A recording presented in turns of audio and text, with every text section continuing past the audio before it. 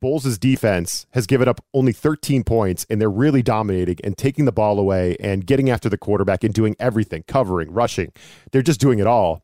It's a good sign for the Bucs, right? Because at some point, as you wrote on Bucs Wire, the offense will catch up, and then this team will be a wagon. More on that coming up just a little bit later in the program. But first of all, it's the Bucs Wire podcast. Welcome in. I'm Ryan O'Leary, playing host, joined as always by Luke Easterling of USA Today's Bucs Wire. I mean, Luke, Tom Brady, he's got to be feeling a hell of a lot lighter now, right? Without that monkey on his back, finally winning a regular season game over the Saints, especially in New Orleans, man. That weight off his shoulders, it must feel good. Yeah, it wasn't looking good there for a while. There was lots of screaming and cussing and throwing electronic equipment, but winning heals all ills, right? So the fact that they came away with a victory there makes all that go away. He was joking about it after the game. It's a little Twitter video, right, that he's throwing and breaking stuff and getting made into memes. But as long as he wins, I don't think he cares. So again, that one was important. That was, we talked about it last week. The mental block with this team facing the Saints, and to get the first one in New Orleans off, out of the way and off your back. I think it's just a huge mental victory for this team. And again, we talked about what would happen if they won that game. Now you're coming home for a home opener, and you're 2-0. Both those wins are on the road, both against NFC opponents, one of them against the team that's going to be probably the biggest threat to you winning your division. And so, that the fact that, and I know we're going to get into this, but the fact that the offense has looked so bad for a lot of the time of the last 2 weeks. I know Lenny looked great, and Brady's had his moments with a couple of good throws in key moments, but otherwise, the offense really hasn't played that great.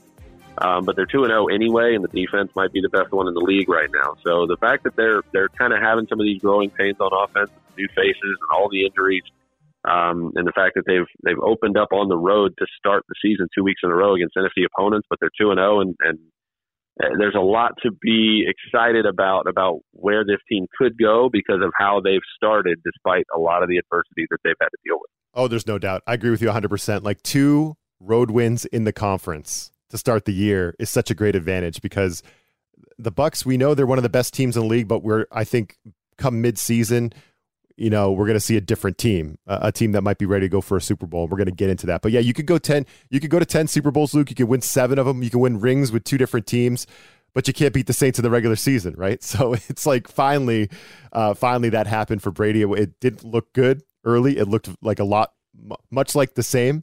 As it always does with the Saints. It's like you're pulling your hair out, but the Bucs they do respond in the second half. They finish that game. You got to feel good about it. And they finished that game after the skirmish, right? And I'm not surprised there was a skirmish. I'm not surprised at all that Lattimore and Mike Evans are getting into it. They seem to do that every time the Bucs and Saints play. But after the skirmish, the Bucs scored 17 points and the defense forced 4 turnovers and the Bucs won going away. And it's like, all right, well, I guess that worked. You had a great analogy on Bucs Wire. You alluded to like it was like a hockey game, right? Get the nice fight, get the crowd into it, that thing, get the team fired up, and then you go win the game.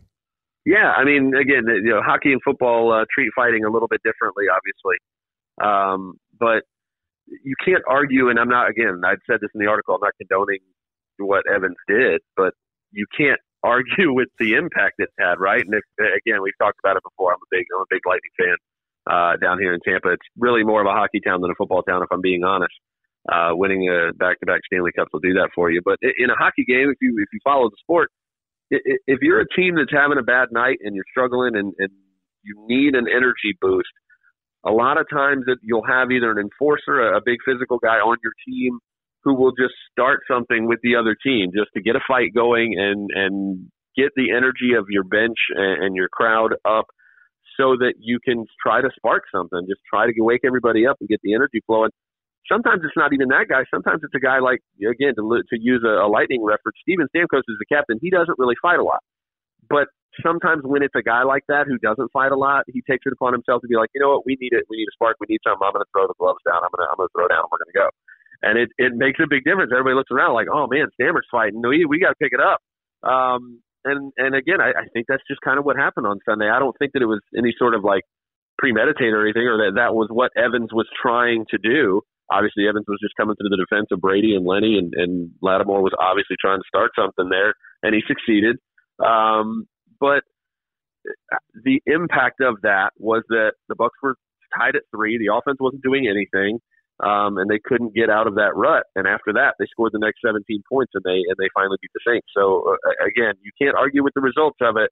You kind of wish that Evans hadn't gone about it quite that way, especially if he ends up being out this Sunday if that suspension is upheld. But man, that's what I saw when that happened. Was it just reminded me of watching Lightning games, and watching a hockey player do that. Yeah, and I thought it was a great analogy. And it wasn't like Mike Evans hopped over the boards and started the fight, right? It was Marshon Lattimore had words for Brady. Brady turns around, tells Lattimore to go bleep himself, as Tom will do. And then, Fournette was in there. I think Lattimore took a little shot at Fournette up around the face mask, and then Mike Evans comes out of nowhere, like WWE style. That's what I had in my notes. You had hockey in your notes. I had WWE. Kind of came out of nowhere, like the WWE guy, like racing to the ring, and kind of decleated Lattimore, gave him a good shot. I think that's why he got ejected, and they gave him the 1-game suspension. But again, you can't argue with what happened after that. The Bucs pull away from the Saints, and Tom Brady was actually asked in the postgame. Now, had to be, it wasn't a long post-game presser for Brady. I thought he might be a little happier, Luke, getting this win off his back. It's been a long time since he's beat the Saints, especially in the regular season. Brady was asked about the skirmish and if it helped the Bucs and if it kind of gave them a little bit of juice to end that game. It's an emotional game, so I don't think that's, I think a little better execution helps all the way around. Defense played great again. Line fought hard. All the guys that were in there fought hard. It's a really tough team, really well coached. Team we really struggle with, so it feels good to win. So that's all we got, Luke. It wasn't like Brady. He wasn't happy. He wasn't happy after the ball game. I don't think he's mad at Mike Evans for doing that, but I don't know. It seemed like he might have been annoyed that he had to, rely on guys like Perriman and Scotty Miller and Russell Gage and Lenny to kind of, bust through there and get that one done. And it does seem like he's a little annoyed that he doesn't have Godwin and Julio Jones and then Mike Evans at the end of that game, right? You get the sense that it wasn't a happy Brady after the game. I thought he'd be happier. Yeah, you would think so. And I think part of it is the injuries as well, that not only were you missing guys because of, an ejection, you're missing your top guy, right? But you went into that game without Julio and Godwin. You went into that game without Donovan Smith, who, again, we noted last week, has only missed 3 starts now in 8 years as the Bucs left tackle. So it's rare to have him out of the lineup. And again, rookie starting left guard, basically a rookie in Robert Hainsey, who was a second-year guy who didn't play really at all last year, playing instead of Ryan Jensen, who was your Pro Bowl center, who was the guy obviously Brady wanted the most, to come back on a new deal in the offseason. He comes back, but he gets hurt right away in training camp. You got Shaq Mason, who's a familiar face to Brady, but a new face on this line. So many moving parts, so many changes. Gronk's not there. And you're just dealing with so much adversity on that side of the ball, going into a very hard place to play and a place that, against the team that you've struggled against. So I think, again, Brady has told us before so many times that, he hates losing, and winning feels like a relief more than something to get excited about. And that's what I saw, during that very, very short, sweet presser. Yes. I think it was 1.5 minutes, 2 minutes after a win, no less. Usually we get those after losses, but, I think he was happy to take the win home, but I think he is just still a little bit pissed off that there's so many reasons why the offense can't run at the clip they are capable of. And it's stuff that's, for the most part, really out of his control. Yeah, where the offense is it's different. We're not used to this kind of production from the Bucs, but the defense is really carrying them. We're going to get into that in our second segment. The last thing I wanted to say about the skirmish, Luke, is Brady, he didn't say much in the postgame, but he does have his podcast. What's it? The Let's Go podcast he does. And he did say on that podcast, and you had an article about this on Bucs Wire as well, that it was ridiculous that Evans got the 1-game suspension. And I agree that what he did wasn't that bad, right? Like, he didn't take off his helmet or his cleat and attack Marshon Lattimore. He didn't try to stomp on him. He didn't do anything that would jeopardize Lattimore, but he gave him a pretty good shot, right? He got the running start. He had some speed behind him, and he gave Lattimore a good hit. And there was a little something extra there. I'm not saying it was the worst thing in the world. I don't want to arrest Mike Evans here, but I think there was a little something. It was a little more than just like pushing and shoving, right? He gave him a shot.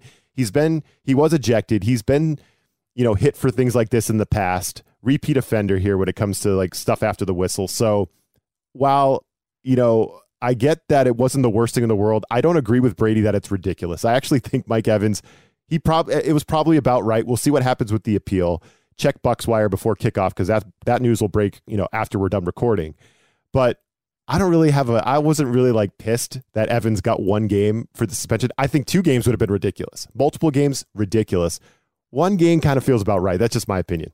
Yeah, and again, I said this on Twitter after the decision was made that really you couldn't have expected anything less. Again, this goes back to 2017 when Evans got suspended for a game for a very similar situation with the same player in the same stadium. They were playing at New Orleans. Jameis Winston was his quarterback then, and Lattimore was poking at him and pushing at him after the whistle, and Evans came out of nowhere. This one was worse because he just came from behind, right? Lattimore had a little bit of an understanding that he was coming on Sunday. He saw him kind of out of the corner of his eye, I think. But this time, back in 2017, he just obliterated him, like coming full blast from behind him and just knocked him over. And he got suspended a game for that.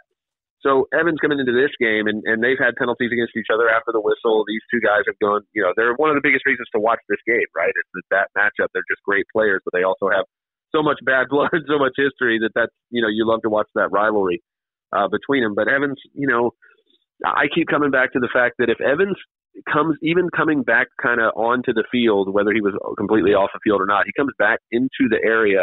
And if he does anything other than just kind of run full speed and knock him off his feet, I don't think we're talking about a suspension here. And I don't even know that we get into kind of the knockdown, drag-out fight that we did if he doesn't do that. If he comes over and separates Lattimore from his teammates in any other way, even if he's just pushing him, shoving him, something like that, maybe there's penalties that go both ways. Maybe they both do end up getting ejected because of the history. But Mike Evans isn't suspended unless he comes over running and knocks him over like they're still playing football. You know what I mean? So that's the part that I think Mike had to know. As soon as he did that, it was going to be a game because that's what it was last time in a very similar situation. So, I think you could argue from his side, and I'm sure his side of things will do this in the appeals hearing with James Thrash in the NFL, is that there will be clips shown of other altercations on the field during games in recent years where players have done similar or worse things and did not get suspended for it. So I think that will be his argument.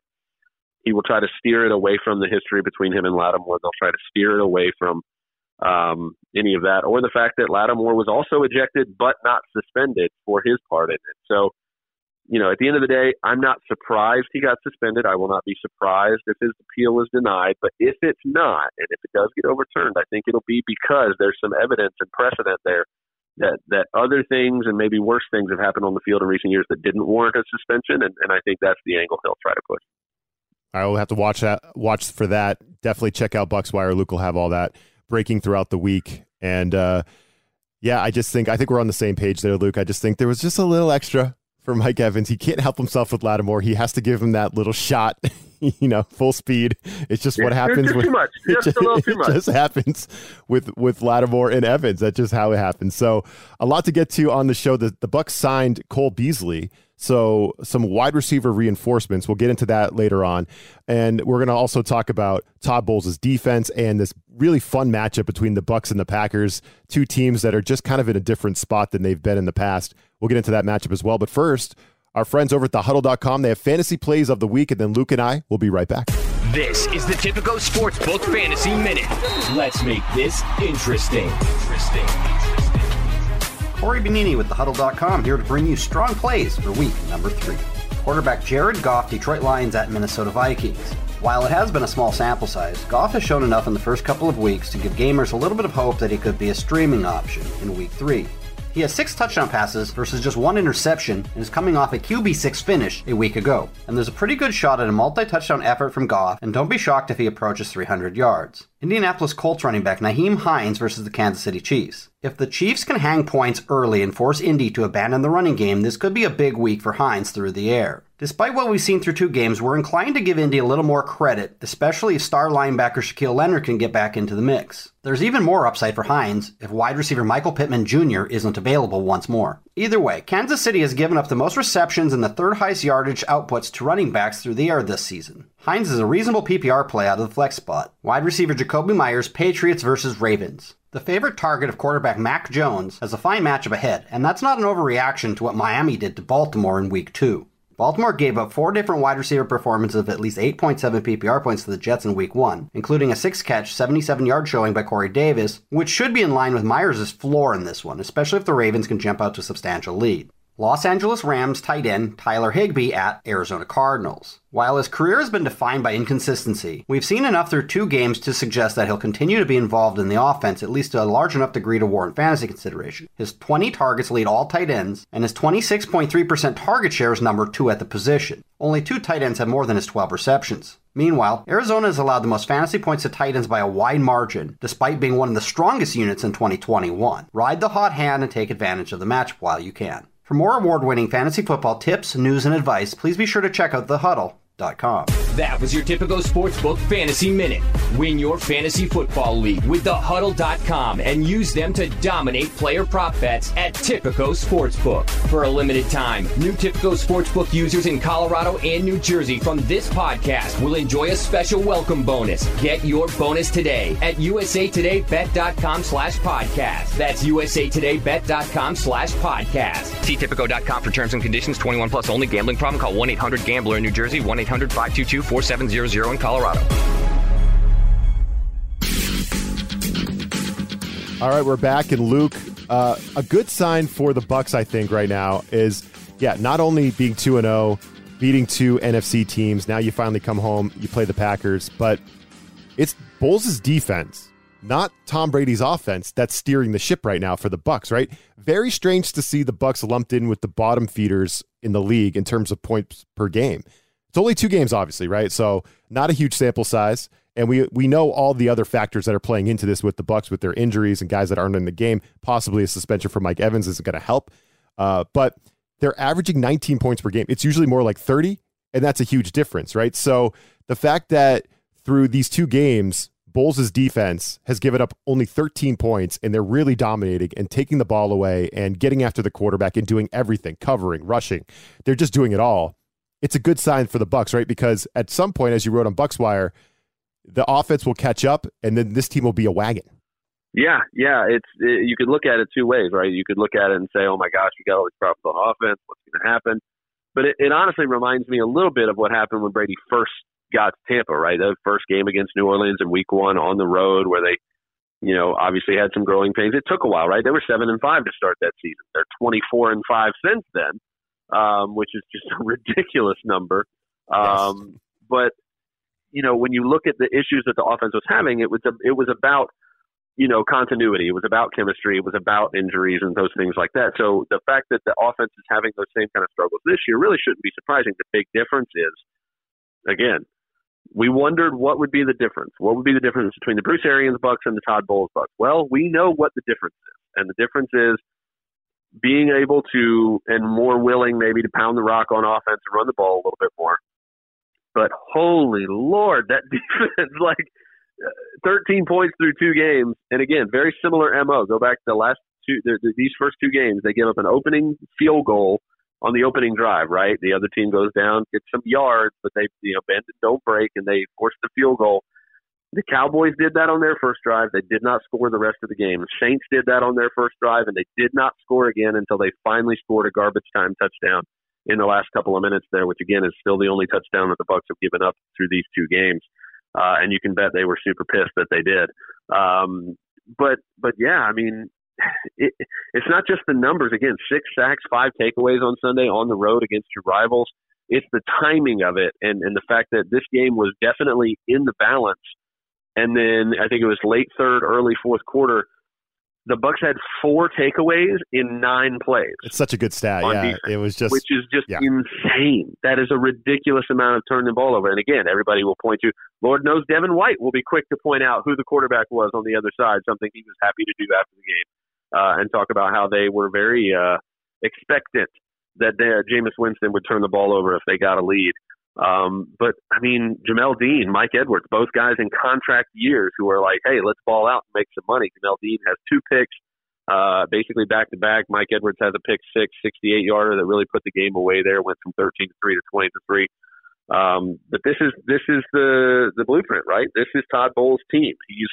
The defense is going to carry for now. And again, once the offense gets healthier, once the offense gets those moving parts and moving pieces kind of on the same page like they were last year. Again, last year the entire team came back, the entire starting lineup, all 22 on both sides, all 3 specialists. So Brady had no continuity issues whatsoever. The injuries weren't an issue early in the season yet. So he's dealing with a lot more this time around early in the season than he was last year. So that 19 points a game is going to go way higher once those things get figured out. And if the defense can continue to play anywhere near this level that we've seen these last 2 weeks, again, this is definitely, there's a reason the Bucs are the NFC favorites still, I think, right now, really. And that's going to look like that team, right? When they figure the offense out and they get a little healthier, and if the defense keeps this up, they're going to be hard to beat. Yeah, I think they should be the favorite in the NFC right now. The defense is nasty. And now it's like the offense is catching up. As you said, like Brandon Walton filling in at left tackle, it's a little scary, right? So we're going to be monitoring Donovan Smith's, his availability. You kind of mentioned the offensive line. We also talked about the wide receivers. Is Russell Gage wide receiver 1 against Green Bay? I don't know, maybe. But they did sign Cole Beasely to the practice squad. Maybe as a contingency plan, Luke. Now, Cole Beasely is one of these kind of possession receivers, right? Kind of when he was in his prime, kind of reminds you of like a Hunter Renfrow type, right? Go to him on 3rd down, catch the ball. Fantasy would be a nice little PPR wide receiver, right? These are the kind of guys that Brady loves to have, whether it was Wes Welker. He was dominating with Wes Welker, dominating with Julian Edelman. Cole Beasley's kind of cut from that cloth. So the fit makes sense, right? I think Cole Beasely could fit in with Brady just fine if he has anything left in the tank. Signed to the practice squad. What's going on with Beasely? How soon could we see him elevated to the official 53, you think? Yeah, I mean, there's a reason I burned my waiver claim this week in my Dynasty League, of all places. Again, Billy Beasley's 33, so it's not like he's going to give me much after this season. But I really like the X's and O's fit here. And I think really what this signing tells me, it's an indictment of Scotty Miller. And it hurts me because I've written before about how Scotty can bring something to this offense that really nobody else can in terms of his speed. I think Julio Jones has maybe changed that a little bit since he's been here, as fast as he still is. But I think what it tells me is that Tom Brady doesn't care if you can take the top off the defense. He just doesn't. It doesn't matter to him if you can run 4-3, if that's all you can do. And unfortunately, at this point, Scotty Miller is kind of proving to be that one-trick pony where, yeah, he's got that 4-3 speed, but he's really small. He is struggling when coming out of breaks, and he fell down on one, key 3rd down where he ended up dropping the ball, but he dropped it because he fell down. He had a couple other drops. There's been a couple other ones where it looks like maybe the route, he just wasn't where Brady thought or wanted him to be, so the ball looked like it wasn't there. And the frustration that you see Brady having after those plays is just, there's clearly a disconnect there. So I think having a day where Scotty has a rough day like that, and then you go out and sign a guy like Cole Beasely, his game is the complete opposite, right? He's short, intermediate, create separation in short areas, don't ever drop the ball, and just move the chains. That tells me, listen, I'm not interested in a guy who can fly if he can't make the key catches on 3rd downs in the intermediate areas and move the chains and make tough catches in contested areas. I need that guy. I need an experienced veteran who I know can do those things, because that's what I need to make this offense run.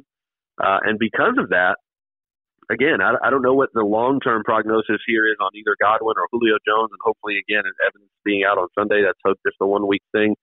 Russell Gage, you're kind of hoping he wakes up a little bit. I know Bucs fans are frustrated there, but remember, new offense.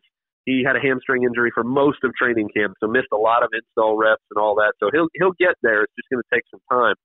But a guy like Beasely is someone who can come in right away, pick up the offense probably pretty quickly because of his experience in the league, and he's going to be able to do the things that Brady needs a receiver to do, which is win in those short areas, win in contested catch situations, make clutch catches, and not just run by everybody if you're not going to be able to catch the ball when you get there. So definitely some potential here for him to be a big part of this offense. Again, they could elevate him from the practice squad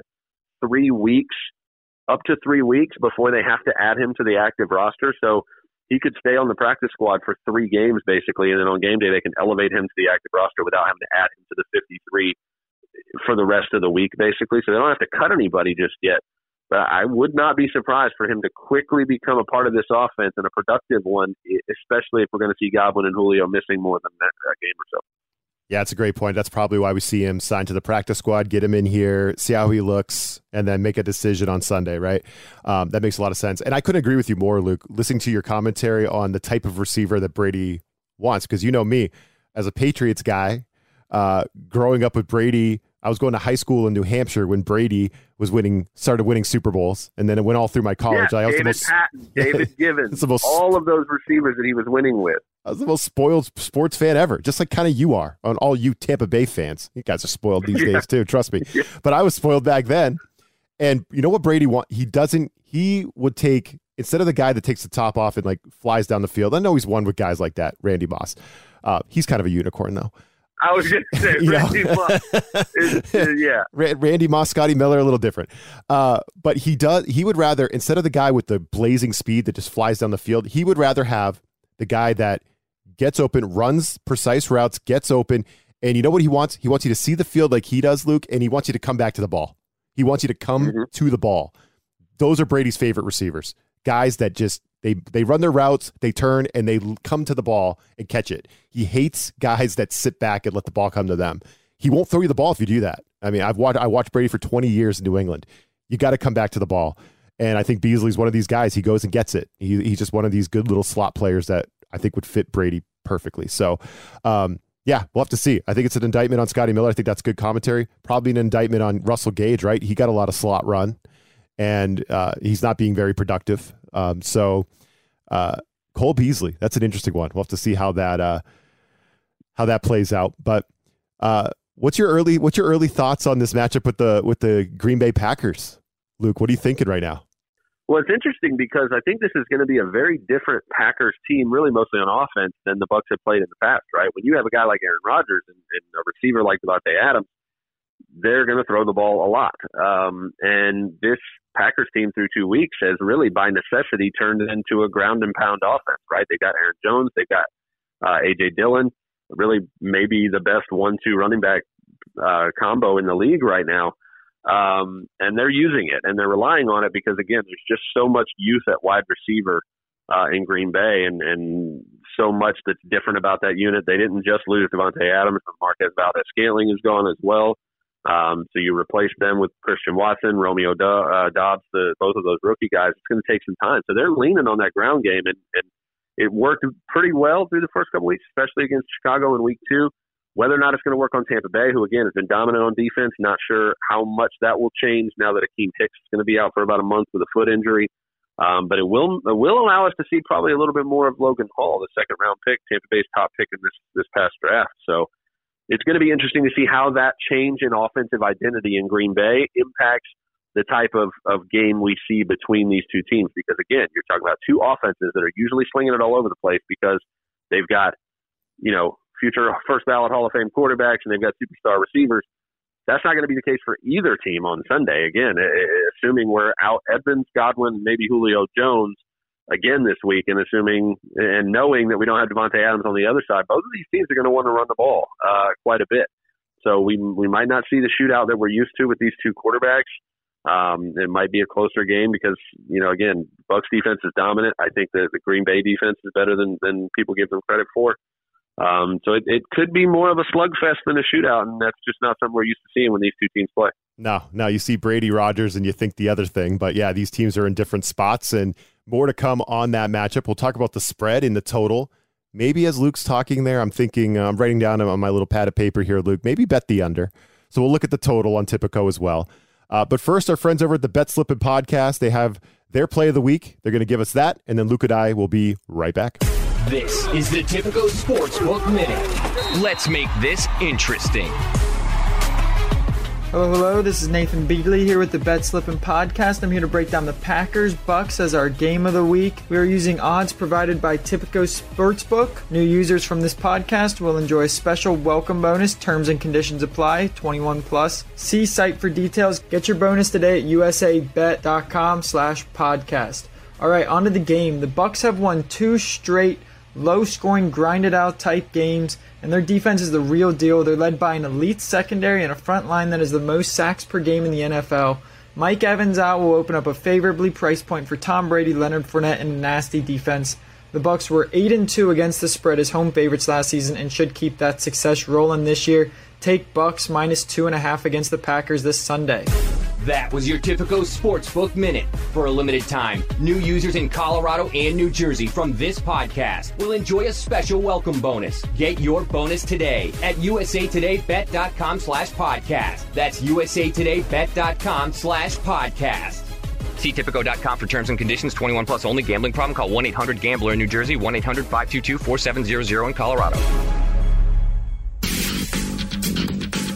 All right, Luke, the Tipico Sportsbook lists the Bucs as a 2.5-point home favorite against Rodgers and the Packers. As you were saying, Brady might not have his top weapons, but neither does Rodgers. You mentioned Adams. He's obviously a Raider, but the Packers are trying to make Allen Lazard their number one receiver. I don't know if that's going to work out for them. They're hoping Randall Cobb finds the fountain of youth. Don't know how that's going to work out for them against Tampa Bay, which, you know, as you mentioned, A.J. Dillon and Aaron Jones, I mean, that's kind of what they've got. That's their two-headed running back monster. They rushed for basically 200 yards against Chicago. But the Bucs are just notoriously tough against the run, right? They're always among the league leaders against the run, just so good up front. Their linebackers are ridiculous with Levante David and Devin White. They're so fast. They just take everything away. The backs can't find any daylight. So I have a hard time believing the Packers are going to come into Tampa Bay and just dominate on the ground. So what's your take on the spread? Bucs minus 2.5. I kind of love them at that number. I don't think this is the same Packers team that kind of scares you. I know the Bucs are banged up, but their defense is playing so well right now, and the Packers are kind of predictable that I kind of like this number at the Bucs getting, they're only giving away less than a field goal. I kind of like that. Yeah, I like that number too. I think I like the under as well, but Again, this is the same defense that go back to 2020 when Aaron Rodgers came to Tampa and played in Raymond James Stadium with Davante Adams and with a more explosive offense. It was 10-0 Green Bay after the first quarter. And then I'm pretty sure it was the first play of the second quarter. The Green Bay had the ball again and was threatening to, obviously we're going to drive down. We're going to try to score again, make this a 3-score game. He got picked off by Jamel Dean and ran it back for a touchdown, which I think at that point, Rodgers had only thrown like 1 pick six in his whole career or something like that. Dean takes it back the other way. And then 2 plays later, I think it was Mike Edwards that picked him off again. And I think either ran it back or almost ran it back for a touchdown. And it was ridiculous. Yeah. And then Rodgers the Packers never scored. Yeah, the Packers never scored again in that game. The Bucs beat them like 31 or 38-10 or something like that. And it was just a dominant performance for 3 quarters by Todd Bowles' defense. So, again, same defense, a better version of it so far that we've seen this season. And, again, I don't think the Packers' offense is better than the one that got dominated by this Bucs defense, which is better now. So, if you're looking at it that way and looking at the fact that you're hoping that the Bucs will be at least maybe a little healthier and a little more, a little more ahead in the chemistry department with some of these new pieces on offense, I kind of look at what we saw on Sunday, right, and maybe what we saw against Dallas, where the offense had their problems, but they did just enough to make sure that they didn't waste really dominant performances from their defense. So assuming the Bucs defense plays at that level this week against, again, an offense they've dominated when it was better in the past, and I think the Bucs offense might not have to do a whole lot this week to make sure they win that game, and it's not on the road. You have your own home crowd, which is going to be pumping the defense up and keeping it a little bit quieter when you have the ball. You don't have to worry about some of the noise things and the silent count things and maybe, the false starts and those sorts of mental errors that happen when you're on the road. All those things together make me like that 2.5. And again, the fact that the game script could favor the ground game and the defenses, I like the under as well. Yeah, the total is 42.5. I think you got to go under if you're liking that total. I think Bucs minus 2.5. The spread is one of my favorite numbers on the board. I really like the Bucs. But yeah, the under as well, because Rodgers is one of these quarterbacks, Luke. He loves to work the play clock down, right? Shorten the game, especially when he feels he's short on weapons. Maybe he didn't need to do that as much when he had Devontae Adams and he could just kind of throw a couple touchdown passes to Adams whenever he needed it. But now without Adams, like, he's going to work the play clock down, try to shorten it, do that thing. And that's when the crowd noise can come into play. That's when frustrations can mount on the Packers. And I know the Bucs are scoring mostly field goals on offense right now. Green Bay, they got a good defense. So the under 42.5 definitely would make some sense. But again, I just have a hard time. The Green Bay Packers coming into Tampa Bay for their home opener, Luke, and winning the game with A.J. Dillon and Aaron Jones. I don't see it. I think the Packers are going to have a hard time against this Bucs defense if the last 2 weeks are any indication, man. So a chance to go to 3-0. I mean, let's see if the ship keeps rolling here. Definitely not the Bucs team we're going to see in like week 8 or 10, right? But if they get to 3-0 with 3 NFC wins, beat Dallas, and now beat the Packers, like that's pretty good stuff. Yeah, that would be a huge start. And again, home opener, so that the crowd's going to be into it. They're going to be, it's week 3, and they're finally getting to see their team at home after starting 2-0. There's a lot of reasons for the Bucs to really come out and play well in this one. And again, if they do come out with a win and like you said, start 3-0 against all NFC teams, 2 of them, probably contenders at the top of the list, assuming the Packers and the Cowboys are going to play well down the stretch once they get a little bit healthier. And again, beating your NFC South rivals and creating some distance in the division there. That would be the perfect start for this team. Again, they've got a home game against Kansas City the week after in prime time, so going into that game 3-0 would be huge. Hell of a start for the Bucs, the schedule, but so far it's working out. So far it's working out for them. So hey, I wanted 2-2. I thought 2-2 would be a win for them. So we're already there. 2-0 to start. It's a great start. Yeah, you're already there. So that's beautiful. That's a beautiful place to be. So that's Luke Easterling. Check him out on BucsWire. Let him know what you think about this ball game on Twitter for sure. I'm Ryan O'Leary. Thanks for joining us. Hit subscribe for us if you haven't already. And we'll talk to you next week after Bucs-Packers. Looking forward to it. Luke, we'll see you later, man. Hey, always a good time, Ryan. Have a great week, buddy. This USA Today Sports Podcast has been presented by USA Today's Sports Media Group and is available in your favorite podcast store. Make sure to subscribe for weekly updates, the latest fantasy picks from Corey Bonini, and the Huddle Podcast, Inside the Weekly Line, with Sportsbook Wire's Jeff Clark and Eston McLaren, and the Bet Slippin' Podcast. We'll see you again next week.